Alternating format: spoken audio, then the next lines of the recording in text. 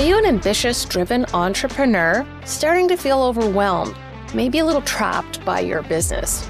Well, I have a solution for you. It is the 5-day Bottleneck to Breakthrough Challenge, where in an hour a day, we will give you the roadmap, the blueprint, the treasure map to where you can find yourself with more free time, more freedom of money, and a more valuable business. Hope to see you soon. www.bottlenecktobreakthrough.com. In today's episode, we are going to talk about many fascinating things, including the 2 top external threats that are facing your business today. We're going to talk about what is a wicked problem, how to define it, and then what are the steps you need to put in place to solve that. We're also going to talk about how power is more and more important sometimes when it comes to affecting change for your business and the world within which it operates. Enjoy. This is The Real Bottom Line, where we tell entrepreneurial stories about true grit and perseverance from frontline business owners themselves. Now, let's get started. Hello and welcome to The Real Bottom Line. My guest today is the great Lisa Hrabuk, and her company name is Wicked Ideas. So, of course, I had to have her on and talk about it. Welcome, Lisa. Hi, Wendy. It's great to be here. I am super excited. I have been reading your blog posts, and I always almost want to write a big, long message back. Oh my gosh, I hadn't thought about that. thought about that. So it's obvious that you have such a great journalistic background. So you started out as a journalist before you started your business. Tell me about your journalism career. Like what made you make the transition? Oh, well, I made the transition as many journalists have in the 21st century, not by choice. Journalism was changing. And so I'll make this rather long story incredibly short. It just, after I had my daughter, who's now 17, it really became a bit untenable for a number of different reasons for me to remain in there. And also because I was seeing journalism differently and I was seeing the world differently, and I couldn't fit inside it anymore. But journalism is where my soul resides. I am a writer at heart. I still am a writer. And it was all I ever wanted to be. I was the kid growing up who knew from the time I was 15 what I wanted to be. So it was always going to be a journalist. I was always going to be a journalist. And that is what I became. And you became almost New Brunswick famous for your work as a journalist, where you actually were promoted and people bought the paper because of your articles. What was your focus and what do you attribute your success to? Yeah. So I was, as I say, I was like a J-level celebrity in St. John, not A, not B, not even Kathy Griffith, D, like J-level. So if you were into politics and business, you knew who I was. So I always say New Brunswick is the land of Tigger. There's one of everything. And so I had been at the paper. So I joined the paper in 1997. And then in 2001, the political columnist was stepping away from being a political columnist. He didn't want to do that anymore. And so they needed someone to step into his shoes. And so my editor came to me and said, would you like to be the political columnist? Now, this is maybe a classic story of a woman getting promoted. I was a little bit of a pain in the ass in the newsroom. I was pretty strong on what I wanted to write about. I broke news. And so one of my friends who was an editor, so it was all guys at the time, and he said, yeah, like, they kind of thought about giving you the column because then you'd be off on your own and they wouldn't have to daily manage you. And I was, so I, of course, I find out this afterwards, but I don't care. So when I'm told that I could be writing a political column, I was told I could write stuff about, family dynamics and relationships within the political culture. And the ideas I was being given were a little soft. And so I remember my first week. The first column I wrote was about healthcare, whatever. Every Canadian journalist, that's all we ever write. That's the evergreen. How do we solve healthcare? The second one, I wrote a gossipy column about a politician who was looking to move on, and that they were struggling. His party was struggling to find the right appointment for him, and all the different possible political appointments he could get. So this was not very common in New Brunswick at the time, to actually write about that inside baseball stuff. And so that kind of made people go, whoa. And then my third column was about how the premier at the time was Bernard Lord. I wrote a column saying, I think he's not as enamored with his idea of getting rid of VLTs in New Brunswick. He had ran on a platform of getting rid of VLTs. And I thought, you know what, now that he's in there and he sees how much money these things are making for New Brunswick's finance department, he might not be so as enamored, whatever. So those are the three columns I write: Monday, Tuesday, Wednesday. So I think it was Thursday was his annual State of the Province address. So, most provinces have these, so it's, the Fredericton Chamber of Commerce hosts this thing. It has every bigwig in the province is there. I'm not, of course. And he mentions the column from the podium. And he's like, someone has written this week that I might not want to be getting rid of the VLTs. Well, let me tell you, I will be having this referendum. So the newspaper was owned at the time by J.K. Irving, the wealthiest man in the region, one of the wealthiest in Canada. So everybody is there. The next morning, my publisher comes in and he says, whatever you're doing, you get to keep doing what you're doing. You keep writing columns like that. And that was it. I was like, so, I owe Bernard Lord a debt of gratitude because he kind of made the column. Right. Thank you for the free PR, Right. And so then I was off and running and nobody asked me to do anything on family dynamics in the Ledge ever again. That's amazing. So you forged your own path there. Right. So I can't forge my own path. And because I wrote that column every day, it was a 5-day-a-week column, which is insane. So I was the only full-time political columnist in the province. So a couple of my colleagues, Kathy Caulfield, she had a weekly column as well, but she was also still the reporter for the newspaper as well. And so the fact that I was no longer a reporter gave me that sort of freed me to write whatever I wanted. And so I did. Oh my gosh. Well, I love that story. So cool. And what, so then the industry changed. We've heard this all the time. I think it's the journalist is almost like a dying breed. I can remember I did actually presentations at King's College on how to become a freelancer and what you need to do financially to set yourself up for that. And I'm like, this is weird. I have done that presentation as well. There you go. Right. So when we look at all of that, now you started Wicked Ideas. Was it always called Wicked Ideas? Because man, that is such a good name. Thank you. No. So while I was writing my column, I took a bit of a sabbatical from the paper. So I wrote that column for 5 years and I took a 2-year sabbatical where I went to writing just once a week. And I went to work at the University of New Brunswick with Dr. John McLaughlin, who was the president at the time. And we created one of Canada's first public outreach programs run by a university, and we called it Next NB. And when I did that, and that was my first real foray into taking a deep, deep dive into complex issues and trying to understand that, because that's what John wanted New Brunswick to start thinking about, these massive waves of technological and economic change that were coming for Atlantic Canada. Wow. And how was this small resource extractive economy going to transition into the knowledge age?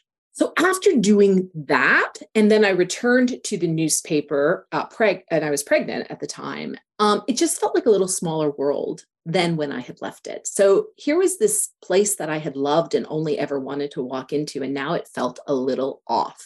Like I describe it as like the radio dial that's just not quite on the station. Well, your mind had been expanded so much, and in order to go back, you would have had to shrunk your mind again, and that's impossible because now you know. Right, exactly. Now I know. And I was having conversations with people that I hadn't had as a journalist, because as a journalist, there's always going to be a bit of a wall, right? Because what are they going to write? How are they going to present me, right? So I was having different conversations. So I left the paper shortly after Alex was born, and I sources started calling me for advice. So not necessarily to write, though some of them were, they were really calling me for advice on how to position themselves with government. So like a bit almost like a GR, which is a bit unusual for journalists, usually when we leave, we get asked to do comms. So I did a little bit of comms, but a lot of it was GR with writing, right? Like, so help me position it and how do I write it? So I would do both those things. And so the first company, because my husband is a photojournalist and he had left the paper earlier than I had. And so our first company was called Word Photo. So I was the words, he was the photos. So we created one company together. And then in about 2011, John McLaughlin called me up and he said, the world is changing. I think it's time for us to try this again. But this time you need to lead and I'll support you.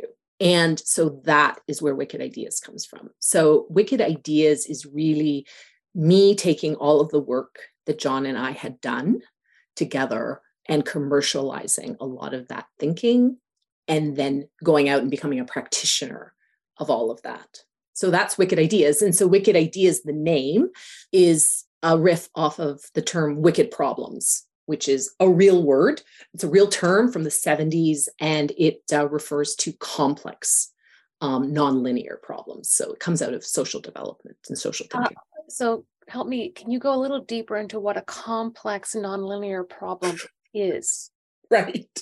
Like, because sometimes for me, deciding what for breakfast feels very complex. So I know it's not that. What is the next level? Right. So let me explain. So they're called wicked problems because they're opposite to a tame problem. So a tame problem is a problem that you can always follow the same set of instructions and get the same result. Okay. So if you're going to make pancakes for breakfast, how to make the pancakes, that's the tame problem because you've got a recipe. Yeah. And if you follow it correctly, you're going to get a pancake. Yes. A wicked problem, as I say, wicked problems are slow. So that's an acronym for what causes it to be complex. Okay. So the S stands for it's saddled with vested interests. So there's more than one opinion at play. And there's usually a financial motivation for those vested interests to be saying what they're saying and defending the position they're defending. Yes. Right? Okay. So in your world, in the financial management world, that debate around cryptocurrencies and the traditional financial sector, right? That's an obvious one where there's lots and lots of money and control involved there. Yeah. In regulation. So that's the S. The L is it lacks clarity because of incomplete, contradictory, or weaponized information. So when you think about COVID-19, that L was really, really in play. We were confused. We didn't have enough information. The information was contradictory. And of course, now it's been weaponized, right? It's become politicized. Yeah. So that makes COVID-19 a wicked problem. Yeah. The O is other wicked problems add to the complexity. So you start digging in on your problem and then you realize, oh, well, that's a thing. And oh my God, that's a thing. Oh, inequity is a thing now. And oh, systemic racism. Oh, okay. Yeah. And oh, crumbling infrastructure, right? Like, so other things, that's when people are saying, but don't forget, we have to make sure we remember, and they insert something that we can't forget. Yeah. From solving this problem. That's the O. And that's where everybody goes, oh my God, can we end this meeting? I now must leave. I must leave this meeting now. Right? That's the O when you go, oh my God.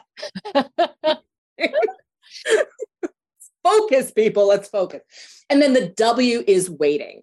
You are forced to wait for decisions because the people making the decisions fear a loss of reputation, trust, or a loss of financial investment, or some combination of all three. Because the thing about a wicked problem, and how you'll definitely know it's a wicked problem, is you won't know if you made the right decision until you try it out and see what happens. So that's really why it's not a tame problem, right?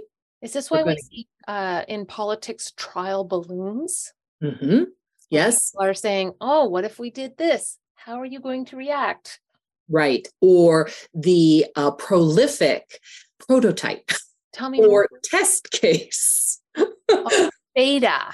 Or beta, that then never becomes an alpha. Right. Right. So when you think, for instance, of the education system, right? So my kid is graduating from grade 12 this year. And here in New Brunswick, they've been debating and trying out all sorts of things for French immersion since she entered French immersion in grade 3. That's 10 years of beta testing, prototyping, test schools. And then it never comes to fruition. It never gets widespread adoption. I have a hypothesis. I did some work a few years ago with I did some consulting in the healthcare about physician pay, et cetera. And I became very depressed. Yes. Very depressed. And I was like, I don't know that there's any way things can change because of the 4-year political cycle, because it feels like a lot of the wicked ideas that would solve the wicked problem need more time to roll out and show you what the true answer or the true results would be. Yes, that is always the case because they're complex, right? But where I say, yes, that's absolutely true. But in a 4-year cycle, which is actually a 2.5-year cycle, because especially if the government changed, right?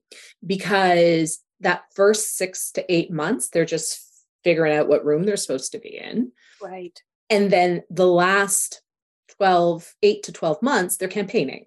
Yes. So if you've ever done any work with government, you feel it slow down as an election approaches, and then it does. So I always say you probably got a good solid 2.5 years of solid, we can get stuff done within government. Well, in a 2.5-year period, if you're actually focused and think through what you can accomplish, you actually can put down the roots to allow something to get started that can't be undone if government changes. And so that's where you have to move, as I say, so we can move fast. We can come up with solutions that move fast. And that's another acronym. So FAST is, it has to be focused on our shared values and a shared purpose, because then we're all in it together. So you turn those vested interests into a network with mutual benefits clearly defined, right?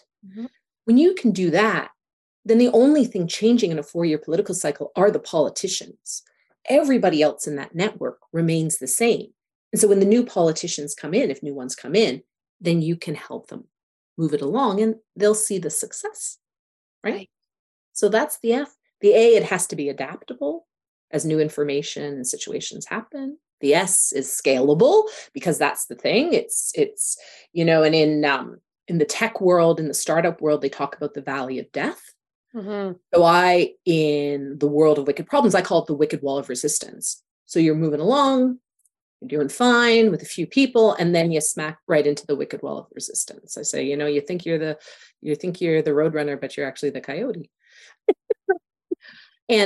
But in the tech world, that valley of death is you've run out of resources, right? So the resources have run dry. And so that's what happens. It's the same thing in trying to solve wicked problems. So you need to be scalable. So the problem has to be able to scale. And then it has to be time stamped. I say that's the T in FAST, is you got to have a good deadline. And you have to determine what will you get to in that deadline. And so that's why I focus on, tell me where you want to go. What's the destination? Right. And then we'll build the schedule from there. Right. That's interesting. We were talking in the green room about you can know the path or you can know the destination, but you can't know both. Right. So, and you focus on the destination of where people want to get to. It sounds like you've been involved with some government clients. Do you have entrepreneurial clients as well? Yeah. So most of my entrepreneurial clients, in fact, all of them, are the ones who will eventually need government to change. So in the beginning, I specialized in businesses that worked within regulated environments, right? And now, of course, that's expanding, because now more and more I'm meeting entrepreneurs, for instance, in the climate space, that can only do so much unless government changes regulations, right? So if you're trying to, for instance, change how people finance climate projects, right? Mm-hmm. So if we're in the financial markets and you're selling financial products that will actually be invested in green technology and all that, right? Yeah. You will be only so successful if you are doing business in jurisdictions that have yet to create incentives for green investment or sanctions for non-green, right? Mm-hmm. So what I'm finding, and I'd say the change started to shift during COVID, is as we're moving forward on change, the regulatory environment is proving to be the biggest impediment to positive change and wide-scale change. Because up until now, the change has been happening in the margins, but enough of it has happened now. It needs to come into the center. And so the center on things like this is regulatory, because you're trying to control capital. It all comes down to capital. Your business is making a profit. You're growing, but you may still feel like you don't fully have a grasp on how to make the best use of this success. Don't worry, you're not alone. Hi, I'm Wendy Brookhouse, creator of the Total Wealth Accelerator and host of this podcast. I've developed a quick and easy tool that will give you a detailed snapshot of where you're currently at in your business and wealth growth and how you can improve upon it. It's called your Financial Diagnostic Score. It's completely free and you'll instantly get the results. So head over to TotalWealthScore.com right now and see where you can focus to grow your wealth.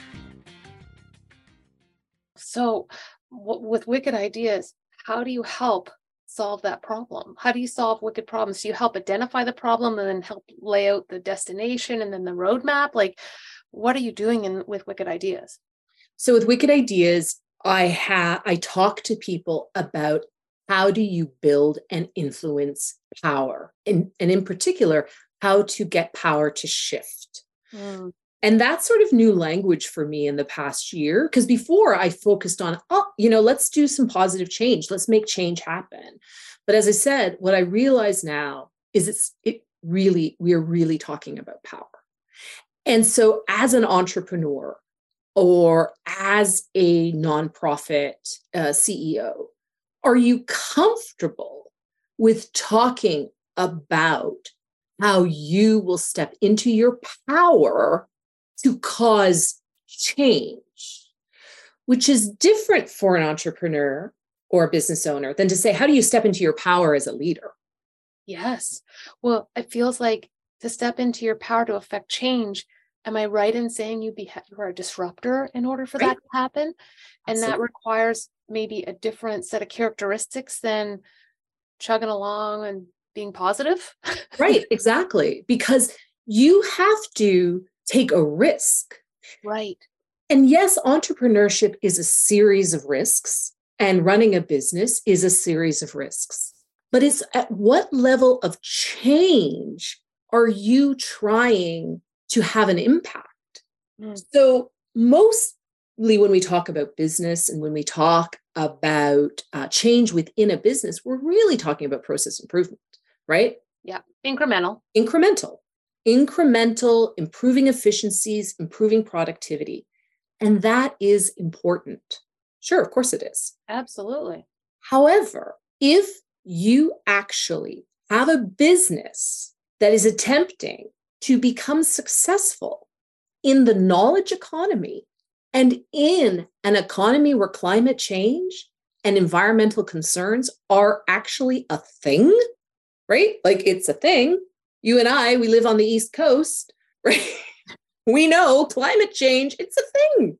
Yeah. It's a thing, right? So if just this week, as we're recording, CSIS made a presentation to a parliamentary committee in Ottawa saying climate change is one of the greatest threats to Canadian national security. Of course it is. Yeah. Of course it is. So when you start thinking as a business owner, what external risks outside of the markets, outside of sales fluctuations, is going to impact my company? And how am I preparing for those external risks? Can I ask you if the Blockbuster example would relate to that, what you just said? Mm-hmm. I don't think they were looking externally. Mm-mm. No, most businesses don't. So that's where I have, so the external, there are two massive external threats. Mm-hmm. One is technological, Mm-hmm. right? So what's AI going to do? Yeah. Just AI alone. Yeah. Right? So technological change, that's an external shift. That's an external threat to your business, Mm-hmm. right? So you got to think to yourself, I'm the mall owner and it's 6 months before Amazon launches. Were you thinking about Amazon when you owned that mall? Yeah. Right? Property owners in February of 2020, February 2020, property owners, were they thinking large pieces of property that they owned would all of a sudden stop making money for them? Right. And they never make money for them ever again? Right. Because of regulation around Right. rent. Right. And because everybody went home and now employees don't want to go back. Yes. Right. So I was going to ask if hybrid work is a wicked problem. Hybrid work is indeed a wicked problem. And in fact, it's not just so, but so hybrid work is a wicked problem for an employer. Yes. Hybrid work is a different problem for a property, for a developer. Right. Or REIT. So the stakeholder, who the stakeholder is, can change the face of the problem. Right. And so so what we're seeing, for instance, is businesses are announcing they're bringing people back for 2 to 3 days a week. But some of the reasons they're giving it is because we believe in our downtown core, and we want to support our other. It's like, your employees do not give a crap. Yep. If Cadillac Fairview or whoever quarterly results aren't looking so hot. Yeah. That is not the reason you give to get people to come back 2 to 3 days a week. Right. To get them to spend their money in other stores. Right? Okay. So if tech is one of the external threats, what's the second big external threat we're looking at as business owners? It's environment. Okay. And it's not, so that's not just climate, that's environment. So climate is certainly the biggest one, but we are also seeing, so the idea of biodiversity and the threat to, and the species risk. And then also we are changing the chemical makeup of air, water, and land. And so that is, of course, having an effect. So we live here on the east coast of Canada. The chemical makeup of the oceans is changing, and that is changing and having an impact on the fisheries industry, right? If I am a business owner, I now have said, oh my goodness, this issue A is a wicked problem. What are the first 2 or 3 things I should do to start solving that problem? Well, obviously they should call me. Well, the first thing you have to do is, again, sit down and think, where do you want to go? And really think about that destination. Mm-hmm. And then the way to get to that destination is to identify and then operationalize your values. And so let me explain a bit what I'm talking about. So a few years ago, I worked with the New Brunswick Commission on Hydraulic Fracturing, so fracking, probably one of the most controversial energy extraction processes in North America right now. The commission was asked to figure out, basically, do we have the social license to allow fracking in New Brunswick? The commissioners decided that was actually the wrong question to ask. Yeah. Because that question only has a yes or a no. Mm. And that is why it was like a 50-50 split. What they decided is what we actually needed to do is step back and say, how do we ensure that New Brunswickers have ready access to reliable, affordable, and increasingly clean energy in 10 years? So you see, they took what you would say is a big topic, and you could almost argue they made it bigger, because they said, well, this isn't a question about fracking. This is a question about energy. Yeah. But you see, when you ask that big, what then the next question is, okay, so if that's the destination, does natural gas have a role to play in getting us there? And if the answer is yes, then how will we access it? Right. And that's a very different question than should we allow fracking in New Brunswick? Yeah. Because you actually have now created the context for a very different conversation. Well, in my mind, it feels like the destination really, the important piece is defining the right question to answer. Right. And that might be your first step as you start looking for your destination, is defining the right question. That's right. And so we're entering the knowledge age. The knowledge age, as I say, so the industrial age was it was powered by steam, right? And the knowledge age is powered by information. Yeah. Right? By knowledge. So some of the key values, the core values around the knowledge age are access. So access to information, right? We now have it through our phones, through computer networks. Access, it moves fast. So speed, mobility, we can have it wherever and however we want it. Yeah.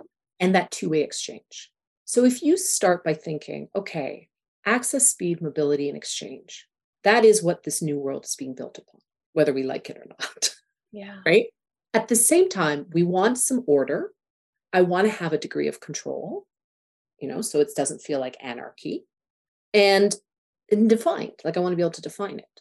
And that's sort of the values of a hierarchy of how we've always worked up till now. So when you start thinking about your destination, access has to be a part of. So what access will be granted? How and what kind of an exchange am I going to have in that world? And how can it move quickly and be available however, wherever, whenever it's required? So when you think of the financial services industry and wealth management, what would that look like? What does that world look like? Where it's also safe and secure and defined, because we also want that too, right? Yeah. I find that interesting because when you look at there's so many silos in my world, right? And we're actually working on the software to break those down for people so we can have a better sense of where they're at. I'm trying to come up with an acronym for all these words because you had so many good ones earlier, and it may take me some time. Check the show notes, and maybe I will have come up with it before this episode publishes. However, now what's interesting, I want to go back a little bit because there must have been a wall of resistance that you faced as you grew your business to find exactly what you did. What was the biggest wall you hit? And then how did you get around it? The biggest wall I hit were blank looks. Okay.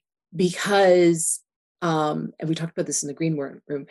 And so when I worked for the Telegraph Journal, when I wrote that column, I remember my editor telling me that it was the number one reason for single copy sales of the newspaper. So that meant people who were picking it up at a store, not a circulation. Yeah. That's a pretty big deal.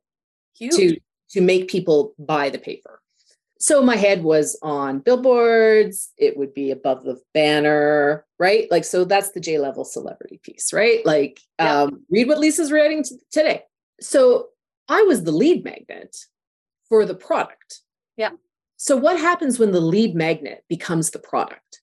Yes. It doesn't work very well. And so that was my great struggle, that I knew how to write that column, and I knew how to explain big thoughts, and I could go on shows and radio and TV and give speeches, but I didn't know how to sell that as that alone, or to explain to people what you were actually getting when you would hire me, other than big thought, right? So people enjoyed reading me, they enjoyed talking to me, and then they went away. I had to figure out how to convert that into a business. And so that was quite challenging. And of course, I didn't wake up one day and say, I want to start a business. I started a business by accident because people were calling me. Right. Yeah. So that was it. And so then when I started trying to think about what this business could be, I got a lot of blank looks because I don't come from the world of business. And so often my language didn't align with people in business when I was trying to explain what I was trying to do. And of course, I was trying to do this at a time as journalism is collapsing. Yes. And so I could see at the time what was going to happen. I knew that the collapse of journalism was going to lead to stalemate around massive issues because there was nowhere that people would be able to learn about a big complex issue. No one's job was to dig in and then figure out how to present it in a way that people could understand it. Right. So digest it. So that was my biggest challenge. Is in the beginning, it was convincing people that there was a business in here, but I myself needed help to understand what the business could be. But we live in a part of the country where media is not a major industry. And so I didn't have other thinkers or entrepreneurs or business owners who could advise me on that. So it was very lonely. So I'd say that was it. It was the blank looks. And then the more blank looks you get, well, first of all, it was shocking to someone who's paid to explain stuff. Right. Right. To not be understood. I don't understand. I didn't understand why no one could understand me. Yeah. And then of course that does take a toll on your mental health, right? That does take a toll on your confidence. Yeah. If no one understands what you're saying. It feels a little bit like you've heard that saying that sometimes it's hard to read the label on the bottle when you're inside the bottle. Right. And you needed the help to put the right label on so everybody wanted what was in the bottle. Right. Exactly. And so I think in the last few years, I've kind of figured that piece out. That's amazing. Mm-hmm. If you had one piece of advice to give to entrepreneurs about wicked problems or wicked ideas, what would it be? That you really do need to put your values to work. It's not as complicated as you think. Complexity doesn't have to be complicated. Mm-hmm. That your values, what you stand for, are your North Star. They're going to guide you, but not in an airy-fairy way, right? Like they're on the highway to your destination, they're the guardrails. They are. And if you actually assign tasks based on your values, so for instance, if the word open is one of your values, what does that mean to be open with employees? What does it mean to be open with vendors, with clients, with regulators? Does it make sense? I was working with, I was doing a workshop last year with actually a group of land developers. And we were going through the words that they could pick. And one of them said, he started out thinking educate, which is a very common one. A lot of people say, I need to educate. I just need to educate people. I just need to understand. But when you sit down, you say, well, how are you going to educate your investors? How are you going to educate your suppliers? And when you start asking it that way, he started saying, I sound like an a-hole if I'm educating my investors. Right? Because you do. Because then he realized, that's the wrong word. The right word was share, which he interpreted in the beginning of our conversation as a light, airy, fairy word, right? That's a very kumbaya, let's burn some incense. We're going to share. And educate sounds so much more. I got it. Yeah. Boom. Educate is like, boom, we got this. So that's actually one of my great learnings in the past year, is because then the opposite is true. I was working with an environmental NGO and who they want to make big, bold moves. And they picked all of the kumbaya words. And I said, why didn't you pick the word bold? And they're like, oh, well, that's, I said, but you want the entire city in 5 years to be making decisions through an environmental lens. That's bold. Oh, yeah. Well, yeah. I said, and you're not going to do that just by collaborating and cooperating.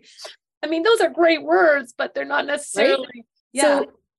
So that's what I say about when you put your values to work, when you decide they are going to be your operating principles, you'll be surprised what words you end up picking. Oh, I love that. Lisa, who should call you and how do they get a hold of you? Well, you can get a hold of me. Well, as I say, I'm the easiest person to find in social media because I'm the only Lisa Hrabuk. So you can absolutely find me on LinkedIn. You can come to the website, wickedideas.ca, where you can also sign up for A Little Wicked Thinking, the weekly newsletter. And any, entrepreneurs, nonprofit leaders, and government people who know that they need to bring change that will require structural or regulatory change for them to succeed, and that they can't do it alone. So that's the power shift. If you need power to shift to enable you to continue to be successful and scale, then I can help you, because we will shift hearts, minds, and money in under 12 months. I love that. I feel like there's a couple things where I'm coming up with the real bottom line here. So I'm going to use them both. And one of them is, you have to define a wicked problem, you go slow. To solve it, you go fast. And those acronyms are in our thing. And the second thing is, power can be good. Power can be good. It's like Gandalf with his on the bridge in one of those movies where he's like, "You shall not pass." Power. Thank you so much for your time today, Lisa. This was awesome. My pleasure. All right. Take care, Wendy. Wow, there was just so much learning in this episode. Do you want more? I have a special offer for the right entrepreneur. A complimentary one-on-one coaching session that is all about you, your business, and your goals, so that you can accelerate your business and start to accelerate the growth of your net worth. Head over to wealthcoachwithwendy.com. There you will find a letter that kind of outlines all the details of this offer, and also an application form. We have an application form because there's such a limited number of slots that we're opening up for this, that we want to make sure that the people that are successful in getting the slot, we can make the biggest difference with. So head over to wealthcoachingwithwendy.com and apply today. Thanks.